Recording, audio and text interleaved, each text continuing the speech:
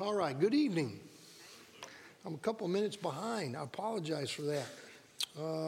Sometimes you feel like you have more day or more tasks than day. So it's been a full day. Good day, though. Hey, go with some announcement things. Night to Shine's coming up. So I'm pretty excited about this. Will be my first night to shine to be a part of that. So I think we really still need some folks. So if you just plan on working but just hadn't gotten around to contacting Michelle or signing up, please try to do that. Some baby shower listed there. The close is this Sunday. Is that right? Yeah, January 8th. We also have a member meeting this Sunday night at 8. So we'll be approving church budget for 2023, committee reports, some benevolent guideline changes, deacon reports, missions. We're going to share a lot of things for 2023. So I think you'll enjoy being here, and I think it'll be very informative if you'll come. So I hope that you'll do that. And then the food pantry will be the 15th. And I'm going to start a new message series on prayer on Sunday mornings. I'm going to take a couple weeks, though, kind of backing off. So this Sunday, I'm going to kind of give you a theme that's kind of going to preach on a theme that's kind of been on my mind for this year, and going to touch on the subject of urgency. Do you ever feel, how many of you guys remember Covey? Was it Covey that had the quadrants, and he talked about a lot of things in life that sometimes are the most urgent are not usually the most important. And some of the things in the life that are most important are seldom urgent. I'll repeat that again. Some of the things that are most important in your life and my life are seldom the most urgent. And so I want to preach at myself and preach it for all of us a little bit on the importance of urgency, where Jesus has some things to say about that. So, and then we'll get into some prayer coming up. But starting tonight, I wanted to, trying to be pretty strategic too. Going to spend probably take a few months to get through this, but for the purpose of just strengthening myself and all of us regarding Scripture, I wanted to back up a little bit. If you're teaching little kids, students, or adults, or whatever, just to kind of help strengthen us from Scripture. And so I'm going to go back and just look at some things from the Bible. I'm going to spend a couple weeks at least, and I hope that you'll feel free to ask questions as I'm going along with this. But a little bit about the history of the Bible. How did we get the Old Testament? How was that? How did all that come together? And so we'll talk a little bit about start tonight with that. We'll get into the New Testament, codex, canonization, different trends. How did all of that come together? So I want to talk about that a little bit, and then we're going to look at a couple weeks on what is it, on the inspiration of the Bible. So we all say we believe that the Bible is the inspired Word of God. What does that mean? Why do we believe that the Bible is inspired? What separates it? What separates it from other forms of literature? Right? We believe it's different. Certainly, it's historical. It's literature.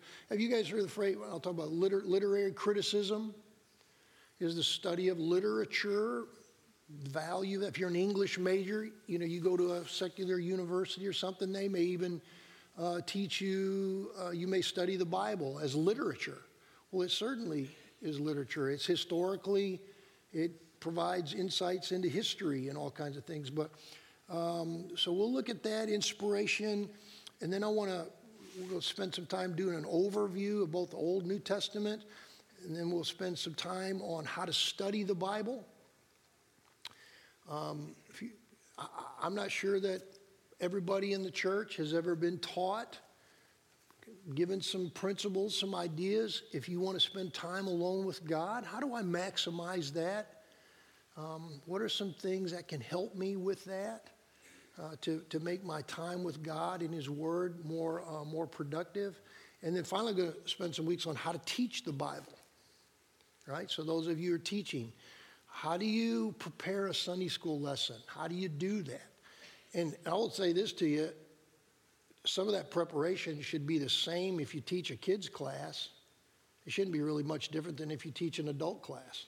There's certain exegetical things that you need to do when you're teaching. And so that's kind of where we're headed for the next few months. And my hope, my aim is that through all of this, that God will just bless and strengthen us all as a church. You know, I've been telling some folks recently, especially regarding Sunday school classes or Bible study classes, it's like a restaurant. Your Sunday school class is like a restaurant. A few weeks back, Gail and Lisa Manning invited Mindy and I, and we went out to dinner, and they took us to a little restaurant in Dumas. That's the first time I'd ever been to Dumas, Mississippi. And so we ate at a restaurant, and just kind of plain looking on the outside, nice clean concrete floor inside, but the servers were friendly and the food was good. And I don't know what it cost because we made Gail pay for it.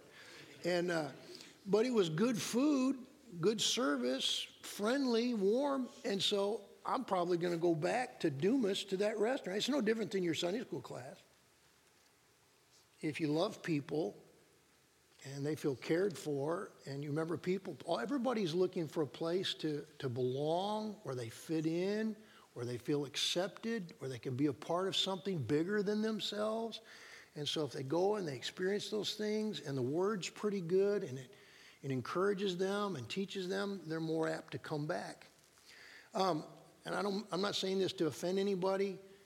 If you all are still reading quarterlies to teach your class, I'm just going to tell you, you're going to bore people out of their minds. They can stay home and read the quarterly for themselves. Jesus didn't teach his disciples by reading something from them. So there needs to be some preparation. So if you're doing that, I want to challenge you to experiment and try some new ways to minister the scripture. So let me pray for you. Hey, before we do, let me just pray with you as we pray. And I just want to pray for some folks for the church as we pray together, get started, and then we'll dig in. Father, we're thankful. We always say that, but we sincerely are grateful to God, to you, for just so much. As in hymn we sing, count our blessings, to name them one by one. You have been faithful, and you've been good to us, God, better than we deserve. And so we're just grateful for your grace and your mercy towards us. Thank you for your word, and pray that tonight as we look at some scripture and consider some things, that you would strengthen our confidence in the Bible. And Father, we pray for the Morrises and for the Bryants and for the Milams, those who are going through cancer. We pray that you'd strengthen them and make your presence known to them. Lord, we pray for Miss Carolyn Brooks tonight, and pray that you would encourage her and Kim, and pray for Brother Herbert. You continue to heal him and strengthen him, help him, Lord, to get better. Thank you for the way that you work there. Brother Rudon, we miss him, and pray that you'd restore strength to him as well. And we pray for the Voiles and the loss of Abby's mom, and pray you'd comfort the family.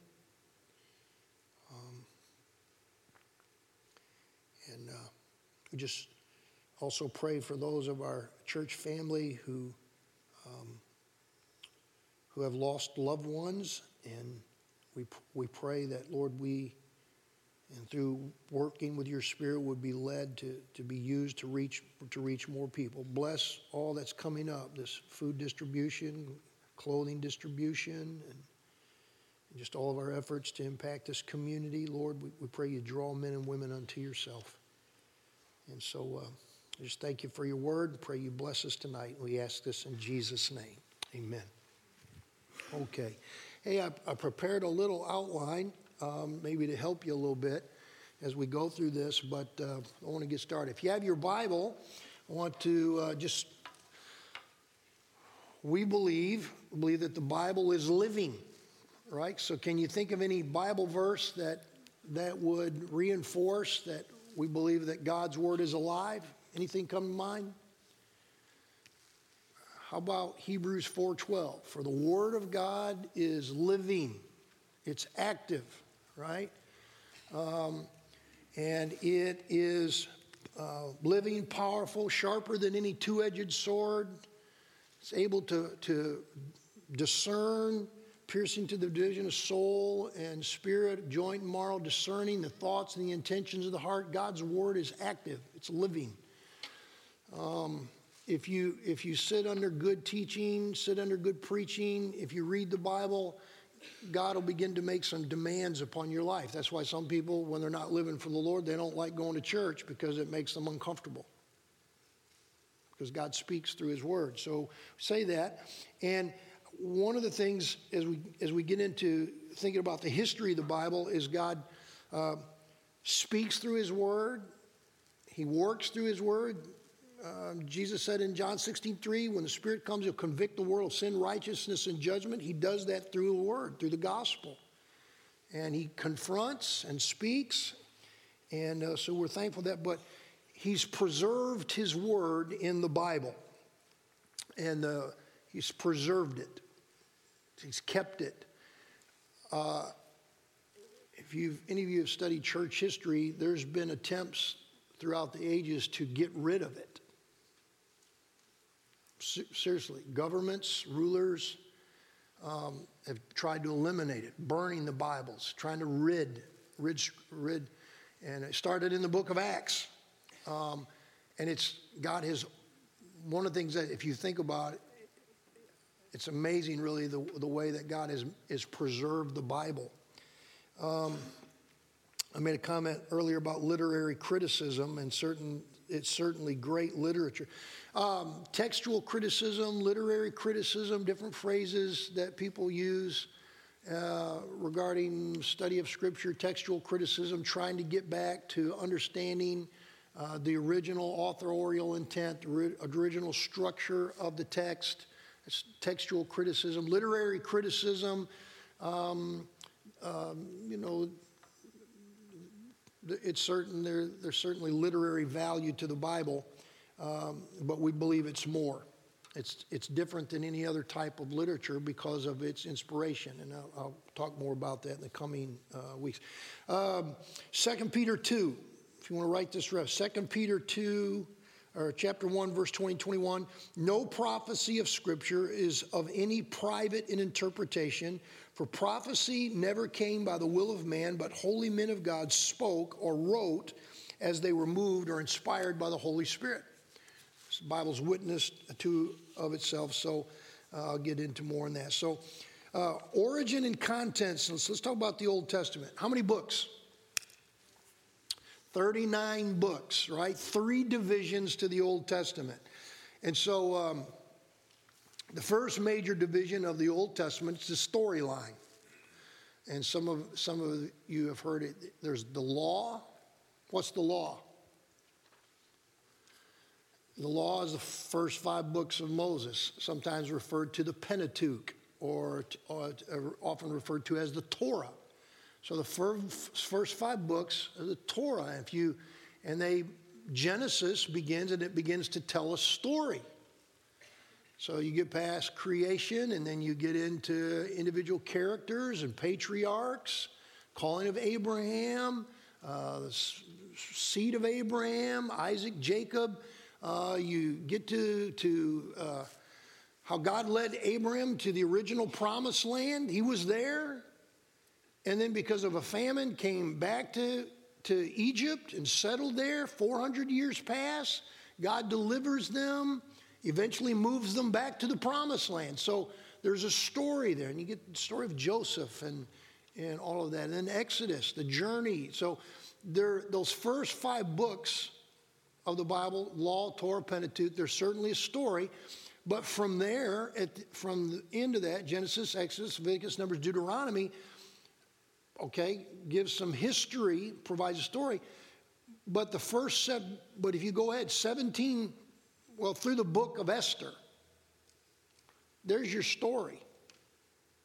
17 books provides those books provide the entire story of the Old Testament. Does that make sense? So the story of the Old Testament ends with Esther. So if you just read from Genesis through Esther, you'd have the whole story. So that's the first major section, the storyline of the Bible, the law and the history, Genesis through Esther. And by the way, that story ends, some of you in Sunday school classes, you've been studying from Ezra, Nehemiah, I think this last week, Zechariah. That's post-exile. So the fixer-uppers, right? You like those fixer-upper shows? Ezra, Nehemiah, Zerubbabel, they're fixer-uppers. They're coming back to clean up Israel. Rebuild the walls, the gates, to clean up the countryside, the agriculture, reestablish the priesthood, rebuild the temple. It's kind of a fixer-up thing. Zechariah, Haggai come back. Zechariah had been in exile. He comes back. The work begins to falter in Ezra, and so God raises up this prophet, Zechariah, to encourage God's people to get back building the temple and then to encourage them about what's coming ahead, what God's going to do. So he's one of those prophets who's encouraging people. So that's part of the storyline in the Old Testament. But it ends around the 5th century. So when the storyline ends, and then the Old Testament is followed by how many years, which we refer to as the interbiblical period, ends with, well, the last book of, but really from that time, Malachi to the time of the New Testament, 400 years pass. It's called the interbiblical period. And the Bible says there was no what? No word from the Lord. And so, and by the way, historically, if you all have heard in some people's Bibles, they have the Apocrypha. Have you heard of that? 1st and 2nd Esdras, Maccabees, Bell and the Dragon, Tobit, different books of the Apocrypha. And have you heard of that? Right? Well, during that 400-year period, there were some additional books written. And the Catholic Church recognized those books as Scripture. And so the Catholic have the same Bible, but their Bible is different. It has the Apocrypha. Those were books written during the interbiblical period.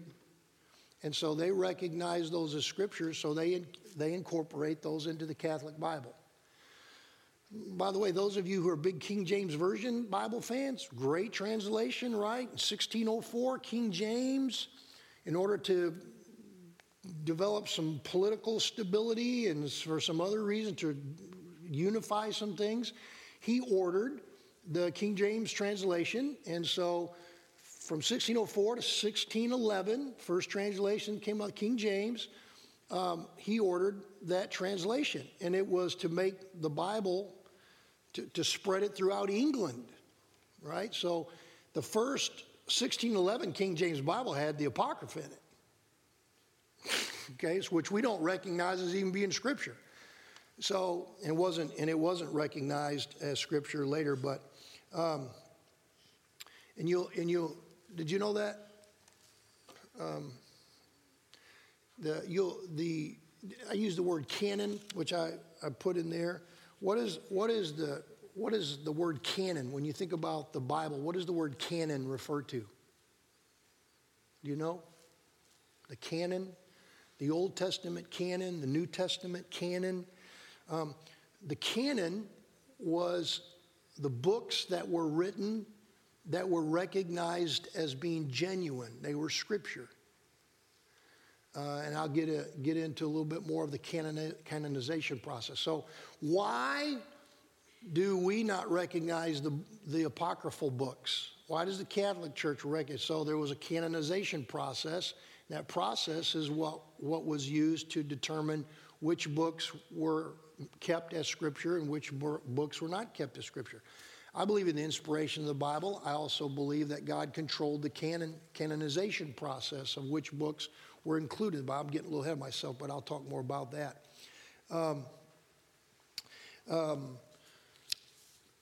Something historically pretty significant that was very significant, if you think about the history of the Bible, Do you all ever hear the name of Johann Gutenberg? Anybody? What did he do? Invented the printing press. Why is that significant when you think about biblical history? First book ever printed. Yeah. So prior to a printing press, who had Bibles? Who had the Old Testament? The New Testament, right? Those letters were compiled. But who had a Bible? The monks would write them out by hand. They were all handwritten. They gave them the life. So ordinary families, homes, they didn't have scripture.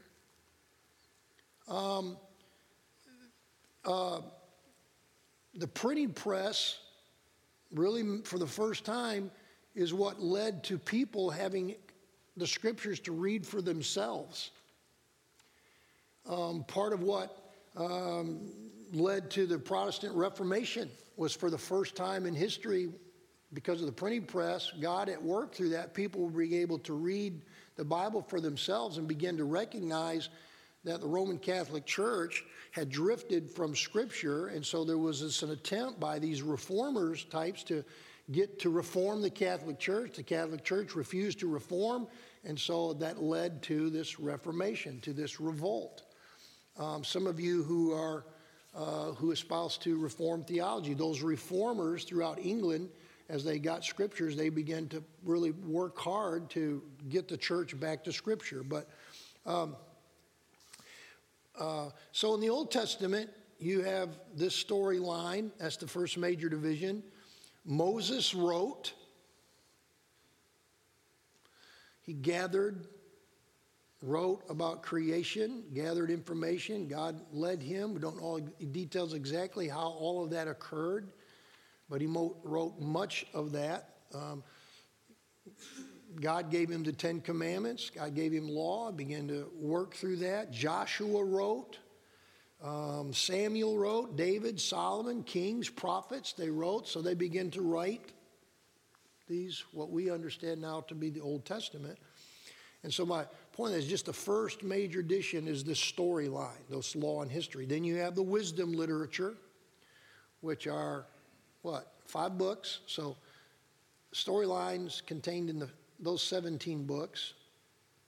The wisdom literature, Psalms, Proverbs, Ecclesiastes, Song of Solomon, those books, Proverbs, Job, missed that. Those 5 books are considered wisdom literature. The wisdom literature, if you think about, they're not historical. Some of the Psalms provide some insights a little bit about Israel's history and their worship, but those 5 books don't add to the storyline of the Old Testament. Thus, they're wisdom, a different classification. Then you have the last books, the prophets, 17 prophets. And if I were to write down a chart from Genesis through Esther, the storyline, right? And there's a sequence there in the story of all of that. The prophets show up and appear at different times. So beginning, God's people go and possess the promised land. 12 tribes given their territories. David begins to unify all of that, unites those tribes, pulls them together, that was prior to that time. They weren't unified. It's almost kind of like the 12 tribes originally, when they went into possess the promised land, functioned kind of like independent individual states. But under David's leadership, they unify. He dies. Solomon then builds on that. Okay? And then when Solomon dies, what happens to the nation as a whole? Fragments. It splits. It splits over political succession. Solomon's sons are fighting for position, and the kingdom splits, and So you have the northern and the southern kingdom, and then as they split, you remember, that's when they started to drift into sin. And so if you do a timeline, that's when God begins. He originally was trying to get them back to focus on God through the judges. So you have 400 years of these judges, but so then God begins to. They want a king, so they get kings, and then God raises up these prophets, and that's the other major section of the Old Testament. So those prophets, historically, timeline, they really fall in towards the time of the kingdom dividing, and they're trying to draw God's people back. But from those time, even before they go into exile, post-exile, that's when you see, historically, that's when the work of the prophets occurs. But the prophets, again, they just show up at different points in Israel's story, different points in the timeline. Does that make sense? So, again, Genesis to Esther, wisdom literature, and the prophets. What we understand to be a book of the Old Testament. So like the book of Exodus. When Moses wrote, other Old Testament authors wrote, they didn't have books, right? It wasn't written in a book.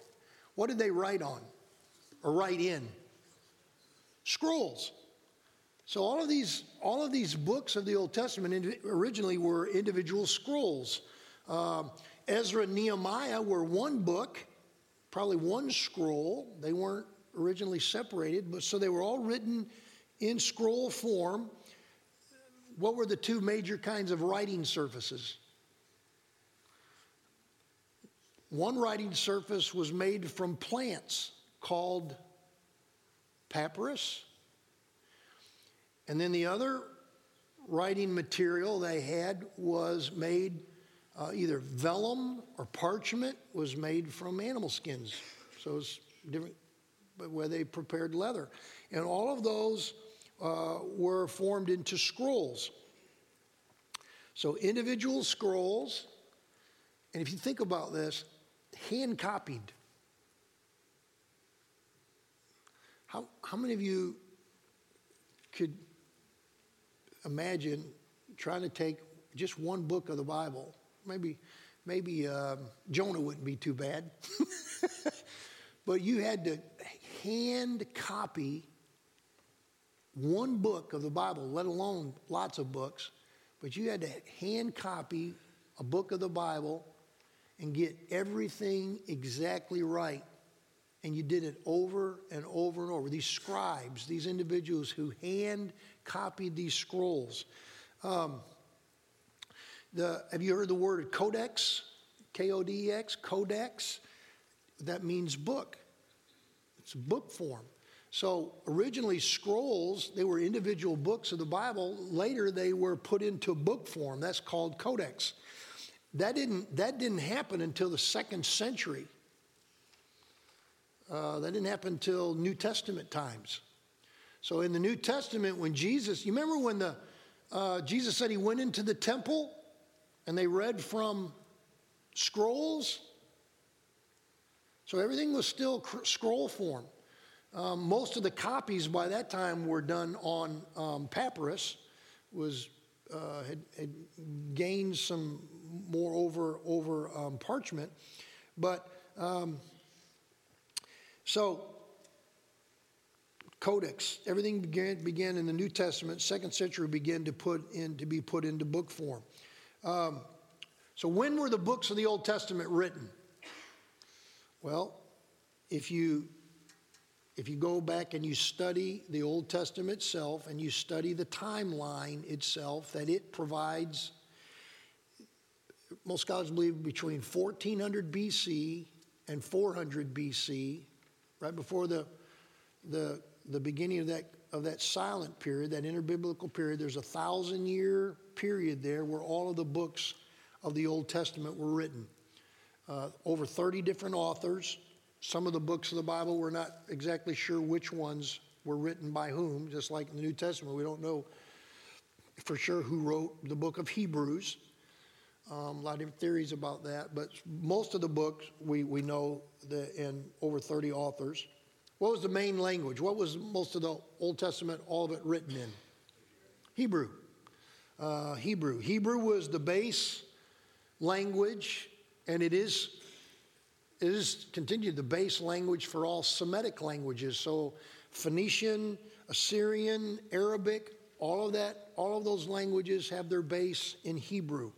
And so up until the exile, right? So the exile, when the northern kingdom falls to the Assyrians, they're taken off. About 130, 150 years later, the southern kingdom finally falls to the Babylonians.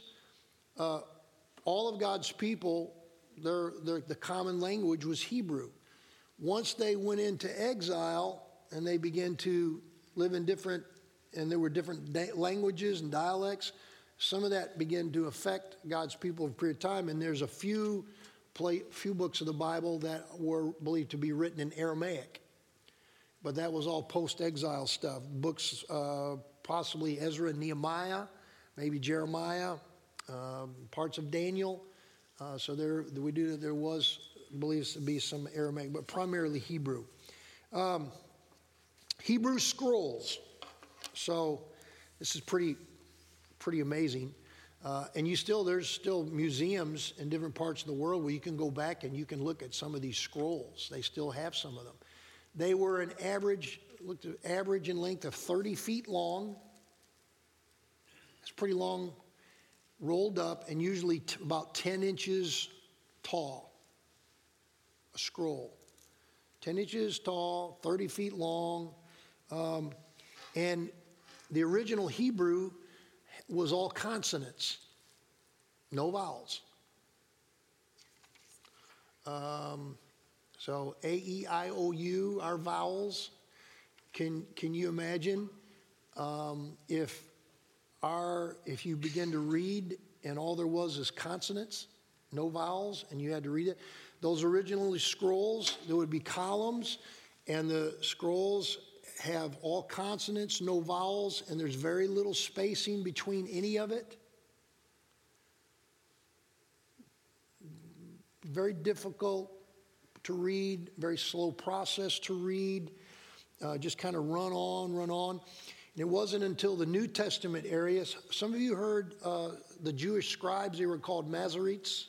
Have you heard of them? These Masorete scribes. In the New Testament, these scribes for the first time begin to take these Hebrew scrolls, spread them out a little bit, these consonants, and begin to add vowels and actually begin to number them. And the purpose of that was to make them easier to read, to make them more clear. You go back to, some of you heard of King Hezekiah. Well, if you go back and read about King Hezekiah in the 8th century, he was one who began to gather up scrolls. So the books of the Old Testament, those scrolls, King Hezekiah began to gather those up, put them together and group them, and pull them all together. But when you talk about translate, you and I'm sure you've probably heard people say before, there's errors in the Bible, and as these Bibles were copied and transmission occurred, that errors begin to spring up. Do any of you remember hearing about the Dead Sea Scrolls in Qumran? You remember hearing that? 1947, there was a little boy, it's near the Dead Sea, okay? He's out, little kid, he's out playing, and he's throwing rocks in a cave. And he throws rocks in this cave, he begins to hear what it sounded like glass breaking or pottery breaking. And so they begin to investigate, and inside this cave, which was what there was a community called in Qumran, was a kind of a suburb, a community of Jews, Qumran community. All they found when they went in to go in there, they found all of these vases, jars, sealed, and inside all of these were scrolls, Old Testament scrolls, discovered in 1947. In those Dead Sea Scrolls, they found copies of every book of the Old Testament except Esther. Now, why is that significant? Here's why it's significant. When they pulled out, those things had been preserved. So you remember what year Jerusalem was destroyed, the city? What year? You remember Jesus even told his disciples, he referred to a time when they're outside Jerusalem on the Mount of Olives. They're looking back on Jerusalem. He talks about the temple and the glory and the splendor of the temple. And Jesus said, it's going to be destroyed. Every stone's going to be torn down. In AD 70, right? So go back to the temple. Who constructed the temple? Solomon constructed the temple. Who destroyed the temple? Babylonians, right? 586, they come down there. Nebuchadnezzar destroys the temple. Who rebuilds the temple? The fixer-uppers. They come out of exile. Zerubbabel leads those people. They rebuild the temple. It wasn't as big. It wasn't like the original temple, but they rebuild it. And then it's destroyed again in AD 70. Who did that? The Romans. Why did the Romans come into Jerusalem and destroy the temple? Because there were a group of Jews who were revolting against Rome. And so it was a 4-year siege. They put up quite a battle, quite a defense, starved them to death. You remember some of the Old Testament prophets talking about a coming day when God's people will eat the flesh of each other? Starved them out 4 years, starved them to death. People died. People began to literally eat human remains. That happened when they came in and Rome destroyed it. When you go back and study the Rome really didn't care what you did as long as there was no disturbances and you paid taxes. They kind of still, even in Jesus' day, Rome still let the Jews worship, practice, kind of do their own thing, but they still were Roman rule. So the temple is destroyed.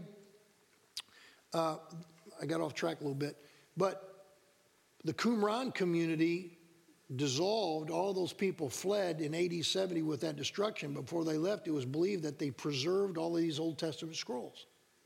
And then in 1947, they were discovered. So here's what I started to say. The point of that, when they began to take those scrolls that they found in 1947 and compare them to the scrolls they were still using, they were identical.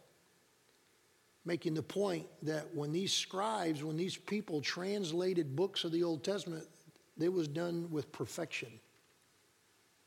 There weren't transmission errors. And that was what was significant about those Dead Sea Scrolls, because it verified the historical accuracy of those Old Testament books. Again, I believe there was a greater source, a greater power at work preserving. God is preserving his word through all of that. So let's talk about some of the translations. So we said the original Old Testament was written in Hebrew, over 30 different authors over a period of 1,000 years. Hezekiah in the 8th century begins to collect these books, gather them up, and it was believed that most of this collection process, bringing them all together in the Old Testament, occurred from 200 BC to 100 AD.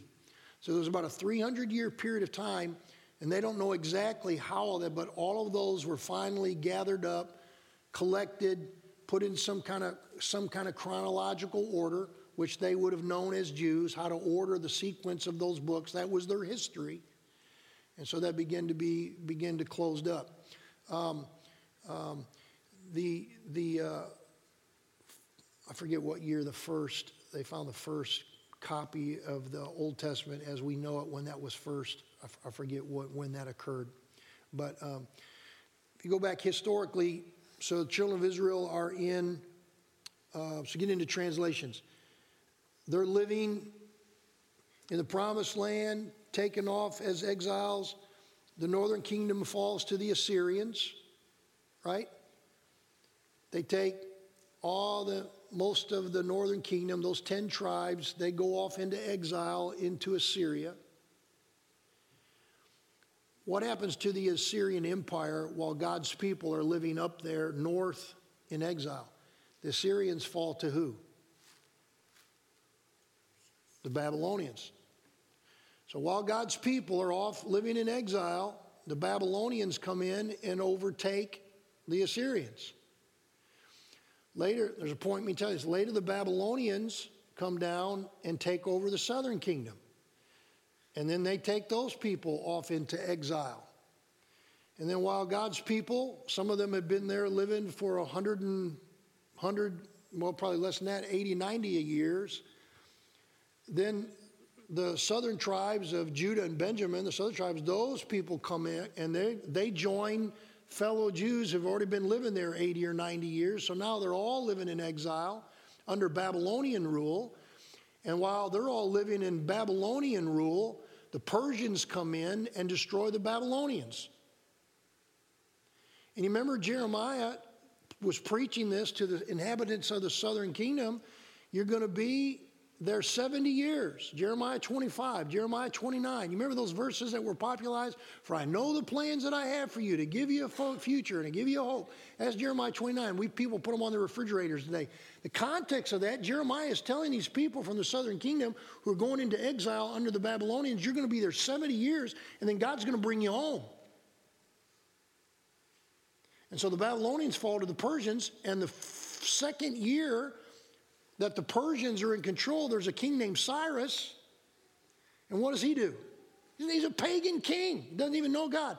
He says, whoever you, this new political position, any of you Jews that want to go home, you're free to go. And a very minuscule amount of people go back. If you read the first chapter or 2 of Ezra, it says 49,000. That's all that go back. The majority of the people, they don't want to go back. They had jobs, homes. They've been living in Assyria and then Babylon, and then it becomes Persia. They don't want to go back. They're happy with their life at that point where they are, where the way it is. Why do you want to go back to Jerusalem? The temple's destroyed. The gates are destroyed. There's no walls. There's no priesthood. Priest hadn't functioned in 70 years. There's no temple, no sacrifice, no altars. The land, if you know outside of Jerusalem, all of that was agriculture, farmland, all grown up. But there was a remnant that wanted to go back. Under Zerubbabel, and then later under Nehemiah, God brings a people back, the fixer-uppers, right? They're working. And so they come back. And while they're there, what happens? Now, even when they go back, they're still under Persian rule. What happens to the Persians? Who do they fall to? The Greeks. You guys heard of Alexander the Great? And you remember they thought that was the zenith of all history. By the way, all world empires have fallen. Talked about this Sunday school class.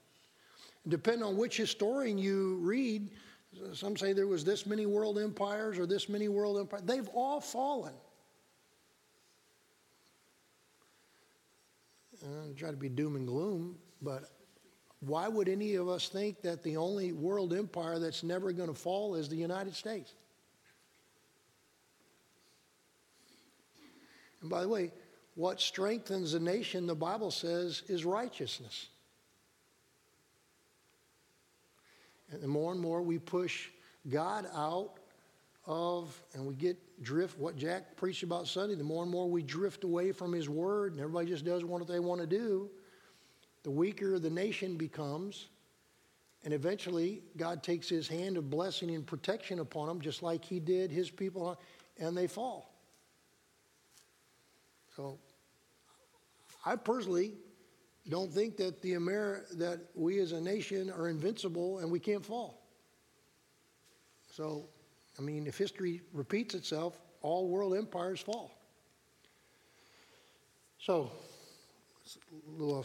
my point is, when Alexander that took over, you remember Hellenism, Greek literature. What were the Greeks known for? Philosophy, education, the arts, literature.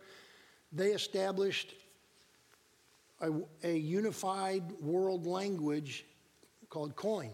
Koine, coin, right? You heard that? K-O-I-N-E is the way we write that. Why is that significant regarding biblical history? Well, if you were a Jew and you still wanted to worship God, and over a period of time, everything in the country was all Greek, Koine. Okay, most people started learning Koine. Currency, documents, literature, it was all Greek. God's people, for the first time, they begin to have to learn Greek, this Koine language. And so there was a cry for the Old Testament scriptures in order for them to function in synagogues. The Bible was translated from Hebrew into Greek. And so the Greek translation of the Old Testament is called what? You remember? It's called the Septuagint, the Greek Septuagint. And so in Alexandria, in Egypt, there was an order, and 72 Hebrew scholars got together and worked for, I think, 7 years and translated the Hebrew scrolls. All of that was translated into Greek and became the Greek Septuagint. Why is that important? During Jesus' day, all right, the Jewish people, Israel, Judah, in Jesus' day, they were probably using the Septuagint, the Greek scriptures.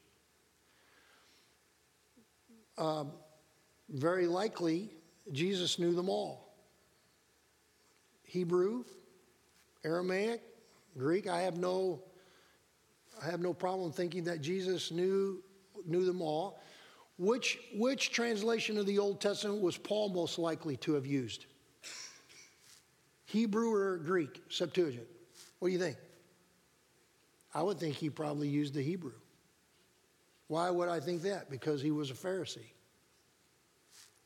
And the Pharisees, those certain ones they felt like the Hebrew was more sacred.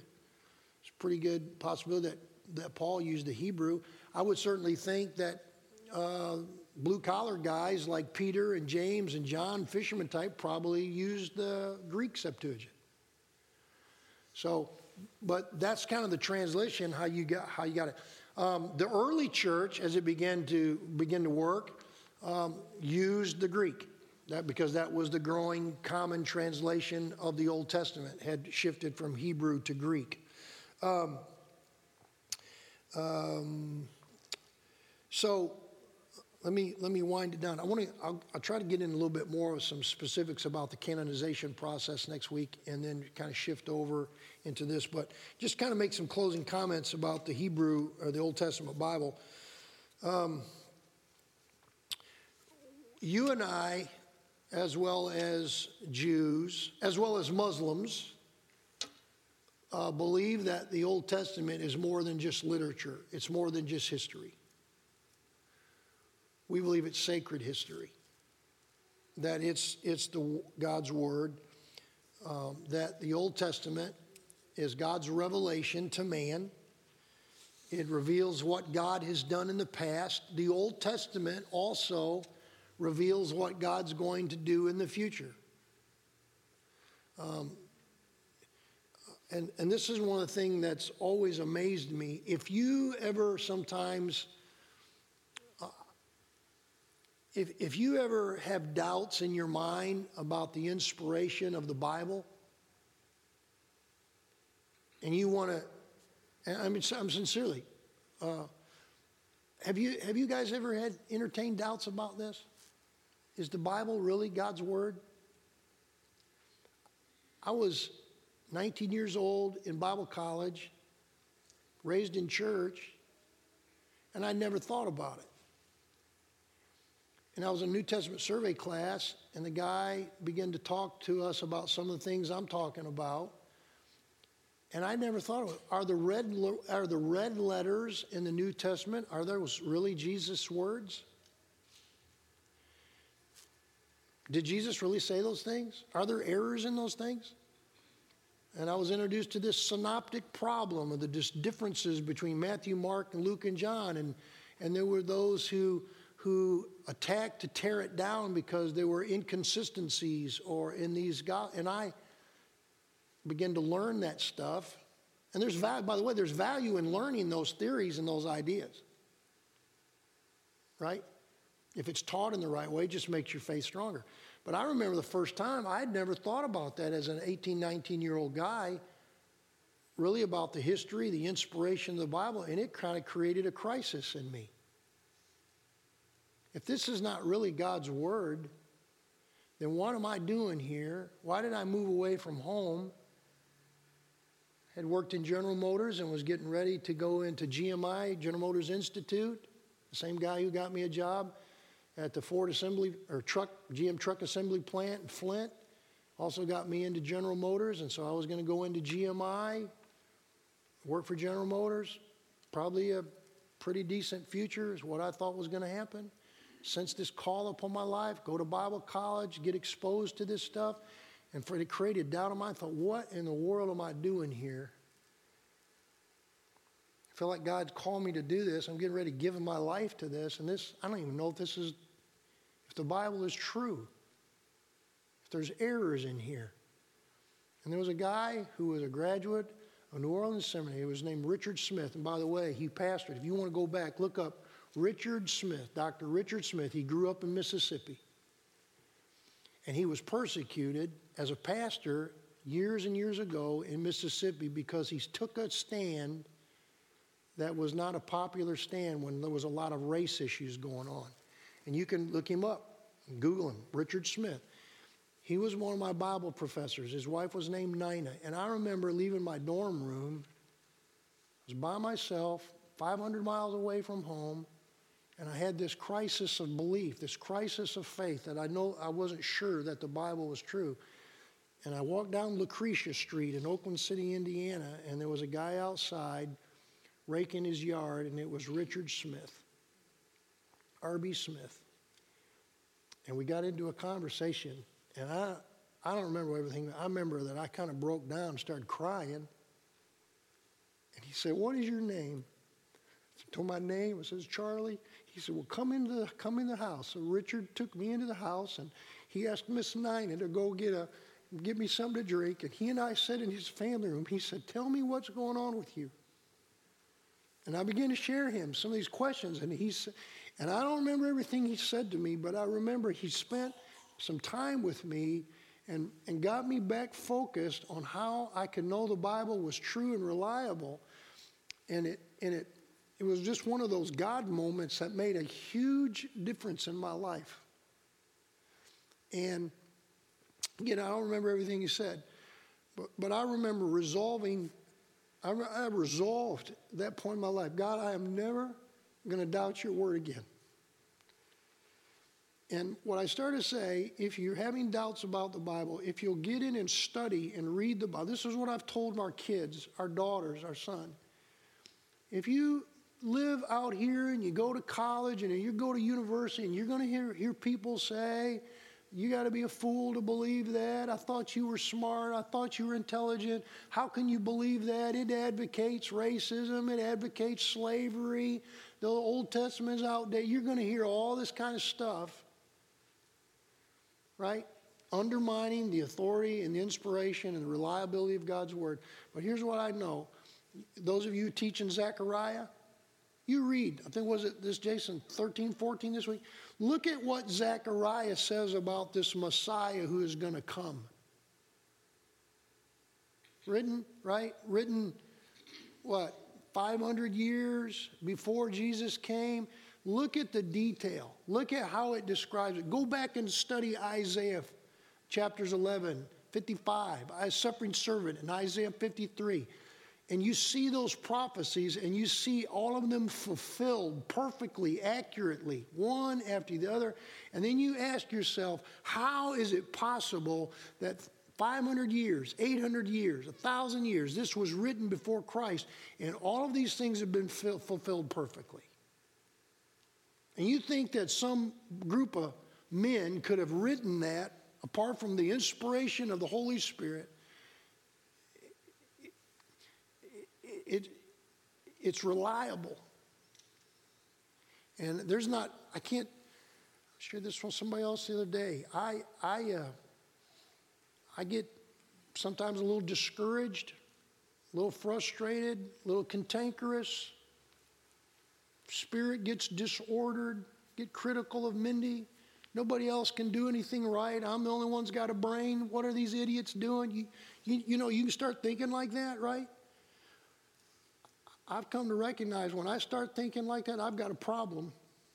And as Ian Bounds said in his prayer books, he describes it as a disordered spirit, and I've learned where to go. And there's never been a time when I've gotten like that I didn't get alone with God. As Jack was preaching about Sunday, he thought I did a fantastic job, that I haven't gotten alone with God in His Word, and He's restored me and given me a sense of peace and order back to my life. I'll get in more into the different views of inspiration, but there's no way that men could have been smart enough to write the Bible and for it to be unified and as a whole apart from God. That's what I'm trying to say. And his word is just it's been an anchor to my life. It's been an anchor to my life. It's been an anchor to my marriage. And then that's the same thing I've been telling our kids. Just, if you have doubts, go back and read it for yourself. Don't rely upon everything that everybody else is saying, how they're ridiculing it. Go back and read it and study it and spend time with God and see what happens. So, right? All right, I'll stop there. Do you have any questions before we go? Any other questions that you might have about, we're out of time, but things that you're curious about more in detail? Have any of you thought about really that, about the Old Testament, how that was written, gathered, collected, put together? Have you thought about that before? Right. So, okay, let me pray with you. Father, thank you for just time to be here tonight together. I know that the enemy would attack and cause us to doubt your word, to question it, to walk away from it. But God, we thank you that you, just as you've preserved it, that God, you're faithful to us, and that you just continue to strengthen our faith.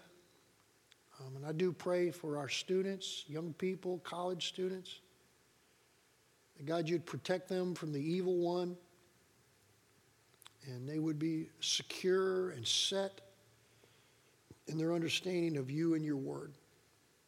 And we ask this in Jesus' name. Amen.